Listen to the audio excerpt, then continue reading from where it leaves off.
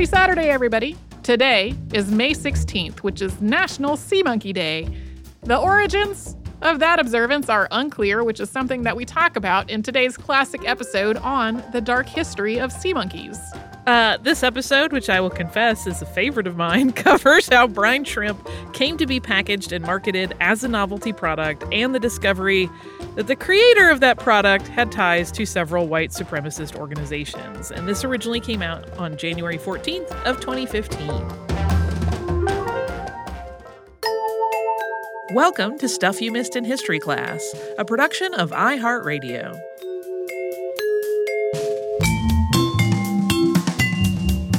And welcome to the podcast. I'm Holly Fry. And I'm Tracy V. Wilson. So, Tracy, did you have sea monkeys when you were a kid? I did not have sea monkeys personally, but when I started... Well, hang on. When I started at How Stuff Works, which is now really almost a decade ago, you're making the most astonished face. For some reason, we had an office set of sea monkeys for a while.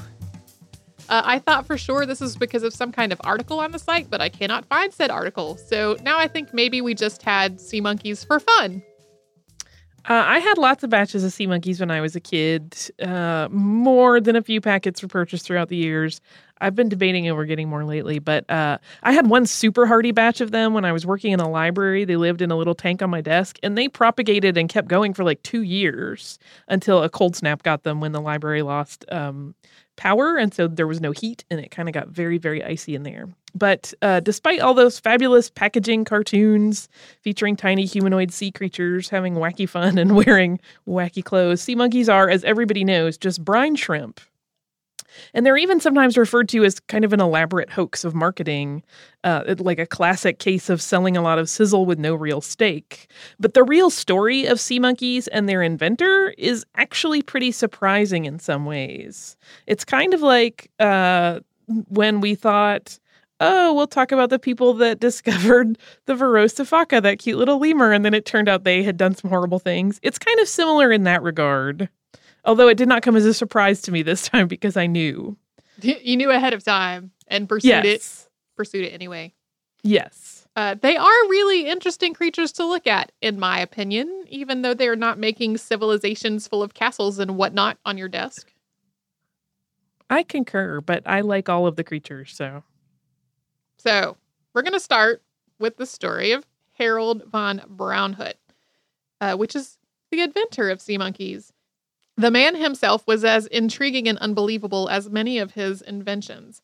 He was born Harold Nathan Braunhut on March 31st, 1926 in Memphis, Tennessee. And when he was still very young, the family moved to New York City. Yeah, he has like one of those wild histories that kind of comes across as a lot of tall tales, but a lot of it is substantiated, although there are some question marky ones. As a young man, he actually raced motorcycles as the Green Hornet, and later on he would transition into managing talent. So if you've ever seen, and you may have only seen the cartoon versions, like divers that jump from great heights into impossibly shallow bodies of water, or mentalists who can read minds and bend spoons, those were the kinds of acts that he managed. And he was really, at his heart, a showman. He was also ever the novelty man, and aside from the novelty acts that he managed, he also sold novelty products like invisible goldfish, guaranteeing their invisibility to consumers. He also invented X-ray specs, so those glasses that were supposed to let you see through all manner of things. Yeah, it's funny, in all of the research that I did, particularly some of the more modern journalism pieces, they'll talk about how every kid that bought X-ray specs was trying to look through people's clothes. But if they were questioned, they said it was like a much more, no, I'm trying to look through walls. But I don't know. Eventually, von Braunhut owned 195 patents, and those were for all kinds of novelties and other inventions, including bulletproof fabrics and insect observation kits. People described him as eccentric, similar to a cartoon character come to life. They also described him as a sweet older gentleman who could talk your ear off at a wedding. But his story goes way beyond sea monkeys, and while he's said to have turned down a licensing partnership with the company because of other products in that company's catalog that he thought were too risque, His own story actually has a pretty dark streak running through it. But first, we're going to talk a little bit about the creatures that made him famous in the toy and novelty world. And before we dig into those briny little pets, do you want to do a quick word from a sponsor? Yeah, we know it's early, but we're trying to keep a big chunk of the story together. Yeah, the next two sections are really his two big inventions, and I want to keep those together. So we'll be right back with those.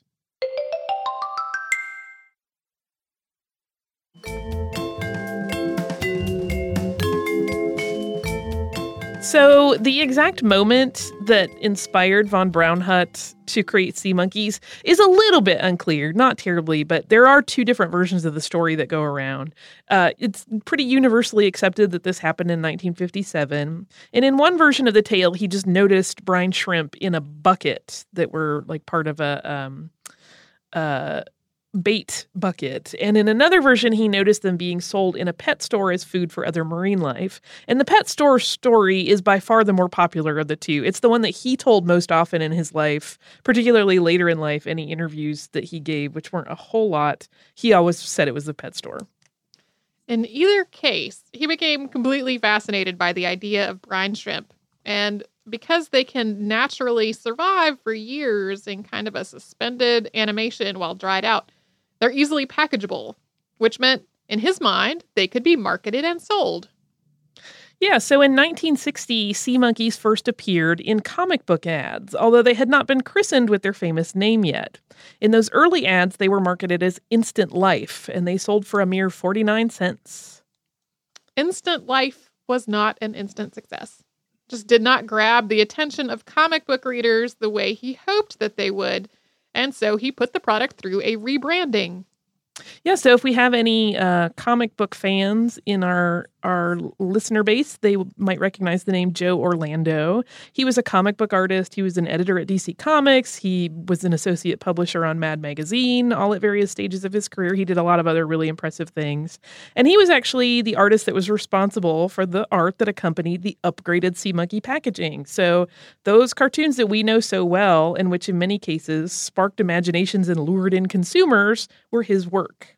With those cartoons and a new name, Instant Life was relaunched as Sea Monkeys in 1964, and the name was inspired by the brine shrimp's long tail. I always wondered that, and now I know. Yeah. And now, the brine shrimp that Harold von Braunhut had first encountered, which was Artemia salina, are not quite the same ones that are sold in Sea Monkey kits. Yeah, he teamed up with a marine biologist to first figure out how to mix the nutrients in dry form that you could add to tap water to create the ideal environment for his Instant Life.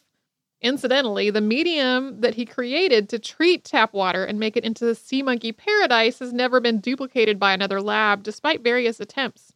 So for a long time, only Harold and his wife, Yolanda, knew the formula.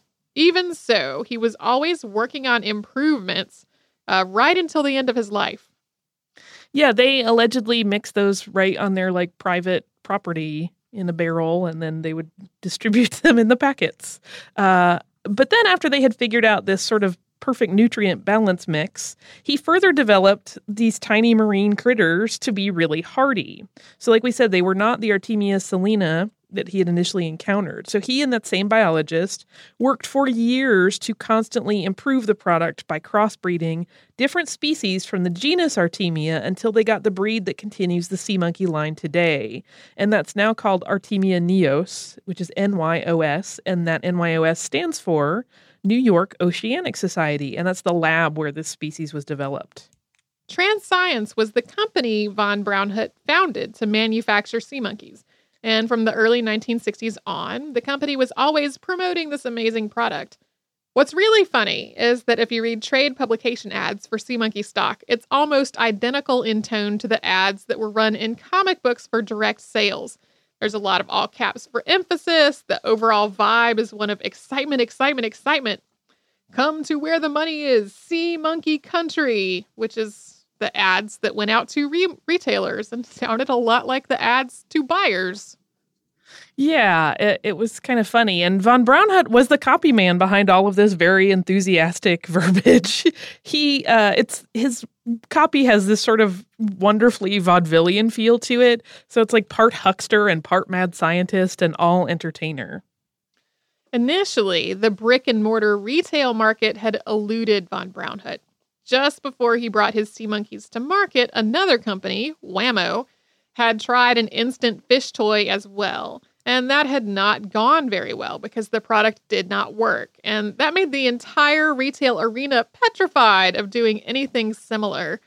But once sea monkeys established themselves through direct sales, retailers started to come around and wanted to have them in stores also. And at that point, they really cemented sea monkeys in like the history of kitsch and the history of toys. In 1992, there was an attempt to bring sea monkeys to television. It was written by Howie Mandel and directed primarily by Sean McNamara, who would go on to direct lots of shows for the Disney Channel. The show was pretty abysmal, and it only lasted 11 episodes before cancellation. Yeah, if you just want to like torture yourself for a few minutes, you can find a lot of those on YouTube. They're awful. They're really, really awful. On October 29th of 1998, more than 400 million sea monkey eggs went into space. They were on the same mission that made John Glenn officially the oldest man to fly in space. So that was the 9-day STS-95 mission aboard the Space Shuttle Discovery. And during that mission, the tiny brine shrimp were exposed to radiation, zero-G, and of course the violent force of re-entry. They were hatched 8 weeks after they came back to Earth and seemed completely unaffected by all of that time away from terra firma and the things that happened while they were in space. Yeah, so it was kind of a fun little experiment. That's one of those things that gets taught a lot in elementary school classrooms when they're talking about sea life and suspended animation. And the next thing we're going to talk about is a very different type of invention that von Braunhut created, and it was absolutely not a novelty. It was a weapon called a Kyoga Agent M5. And the Kyoga, which was marketed as the Steel Cobra, was intended, according to advertising, to be a concealed weapon that you could deploy in the event that you found yourself face-to-face with a mugger or other attacker. The ad copy in magazine advertisements read, "Kyoga, the Steel Cobra is an automatic, magnetically triggered steel whip that is armed with a heavy caliber striking tip. When every second counts, this instant action feature frees you from the need to first locate a push-button trigger in order to fire it at your attacker. Because it goes off by human reflex action alone, it always works when needed." And there's actually a ton of copy in those ads. It's very wordy, and it goes on to extol the virtues of this small weapon, promising that the steel coils can make contact through a leather jacket. It also promises that a blow to the head or jaw can knock an attacker out cold. So basically, this was a small trigger-action spring-loaded baton that could be purchased for $19.95 plus postage in the early days. Yeah, and we'll actually share a link to one of the ads for it, offering this 1995 deal. And early on in the life of the Kyoga, Mr. Braunhut was actually arrested on illegal weapons charges when he tried to pass through LaGuardia Airport security with a half dozen of them in his briefcase. And he got out of the charges by saying, no, this is not a weapon that's ever been listed as forbidden. But it's an interesting side note to the story. In 1981, Burt Reynolds used a Kyoga in the film Sharky's Machine. And even though the movie was kind of a flop, it basically was a great advertisement for this steel whip. Over years, prices for the Kyoga went up. It eventually retailed for $59.95. And the advertising shifted from that kind of aimed at women, like this is a great self-defense tool, to if you need a gun but can't get a license. That was actual copy that was used in their later advertising.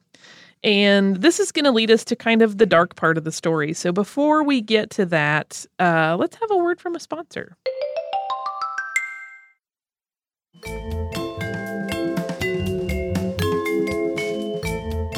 So getting back to von Braunhut and the Kyoga, and we're getting into kind of more modern history, but because this person's sort of fame and notoriety cemented a little bit earlier in the century, he becomes a pretty fascinating figure. And even though a lot of this revealed fairly recently, it's pretty important to the story.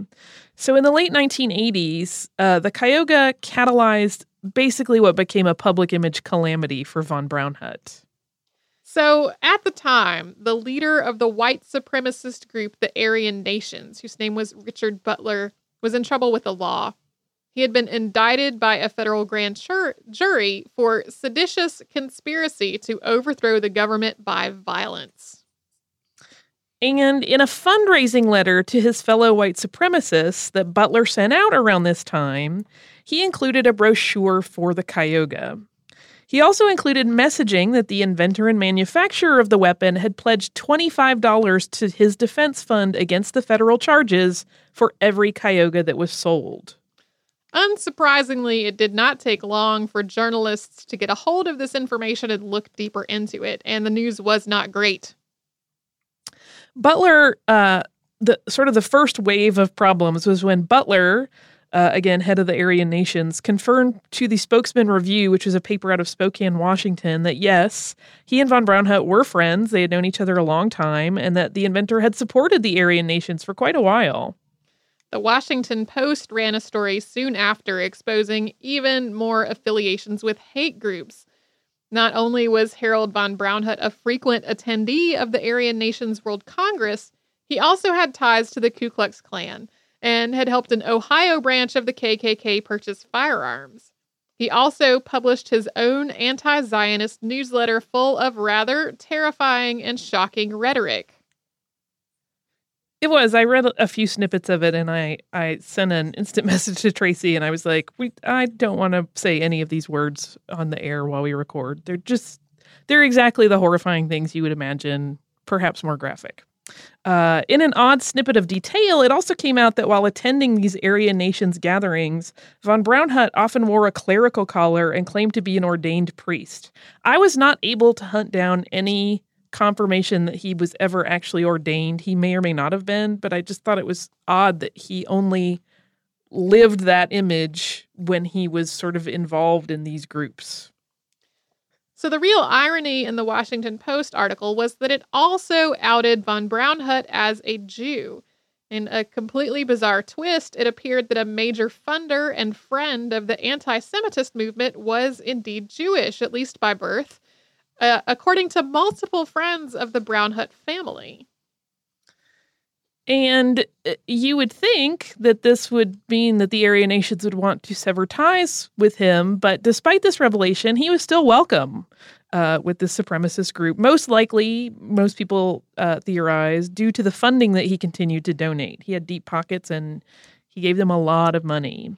In fact, he even ended up presiding over the funeral of Richard Butler's wife long after this story broke, wearing, of course, his full clerical ensemble.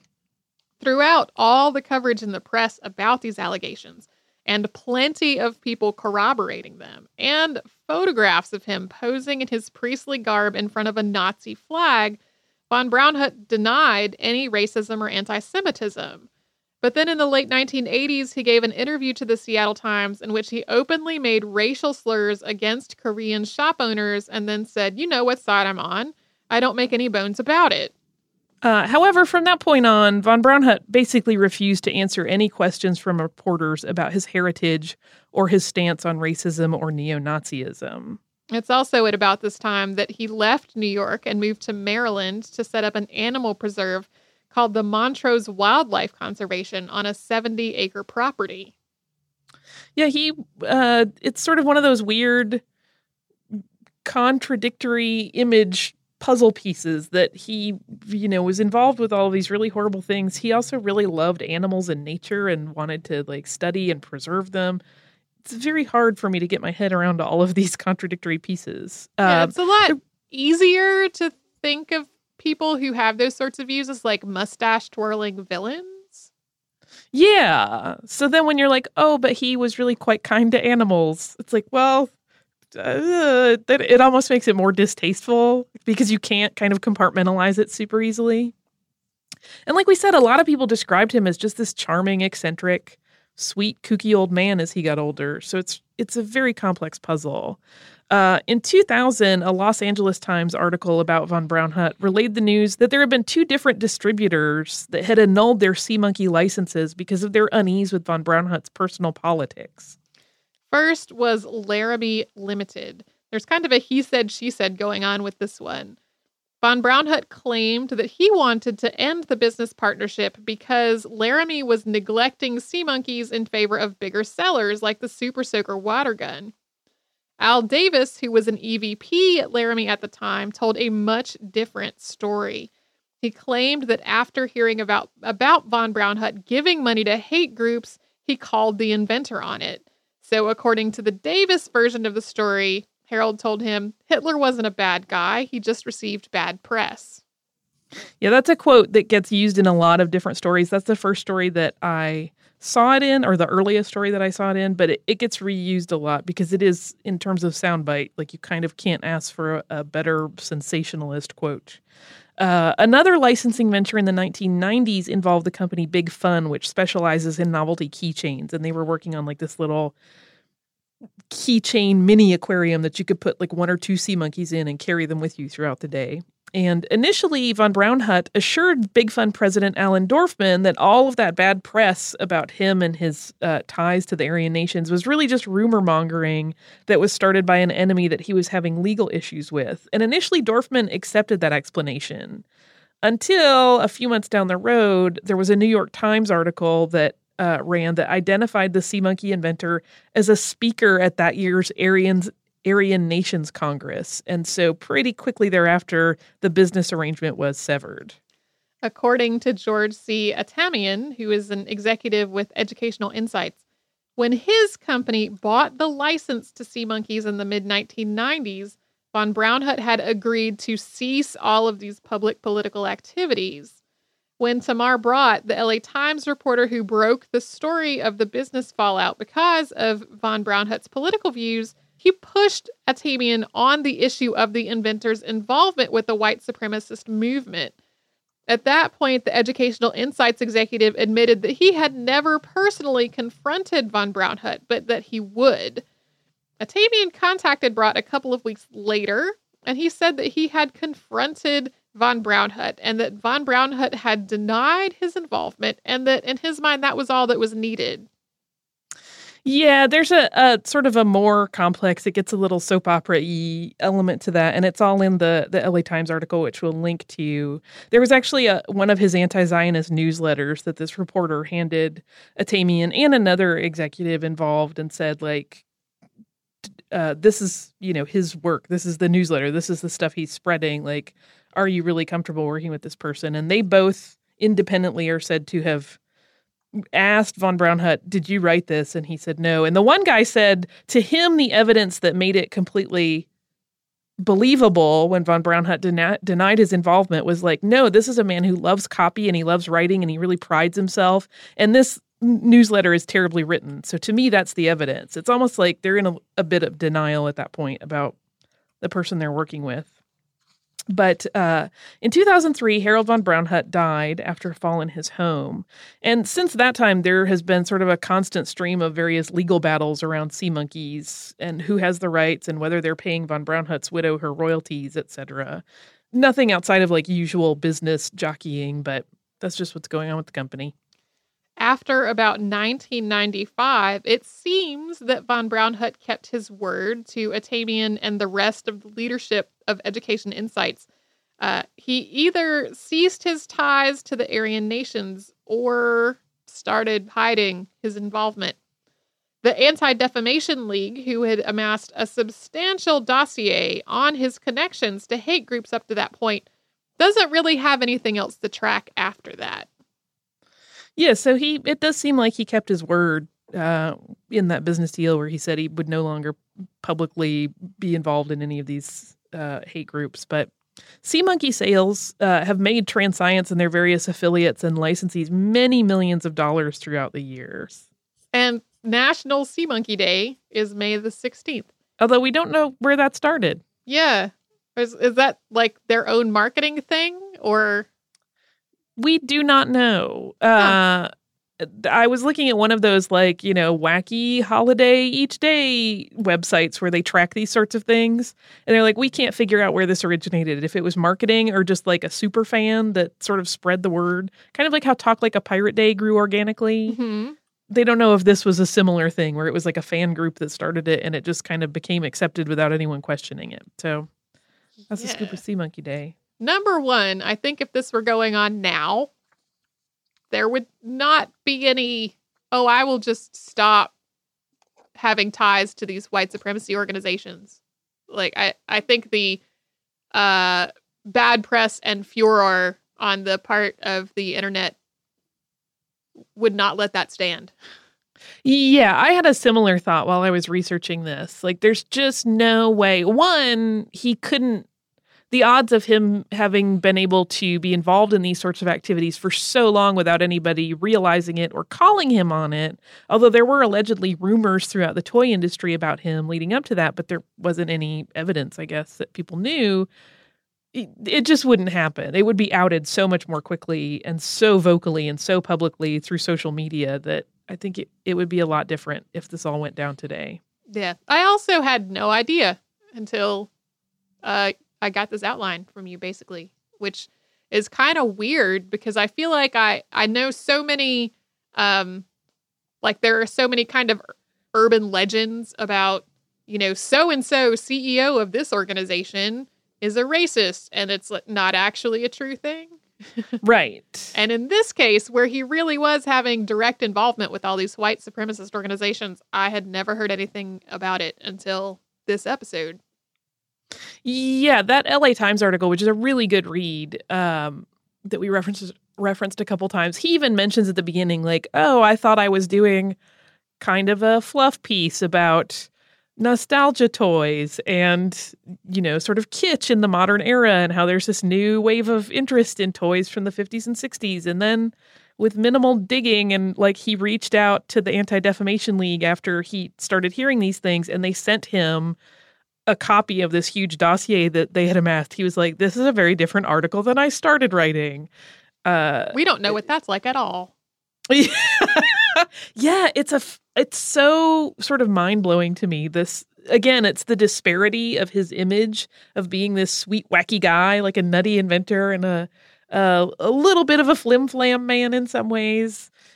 And then also being part of this just horrific thing. And that he was Jewish and part of all of this is really hard for me to get my brain around. But he is deceased, so no one can ask him. And if he weren't, he probably would not want to answer any of those questions anyway. Do you know if his widow is still living? She is. She was involved in a legal action as recently as about 11 or 12 months ago. But she also will not answer any questions about his background or his political views. So... Wow. There's pretty much a lockdown on all such discussion. It's fascinating stuff.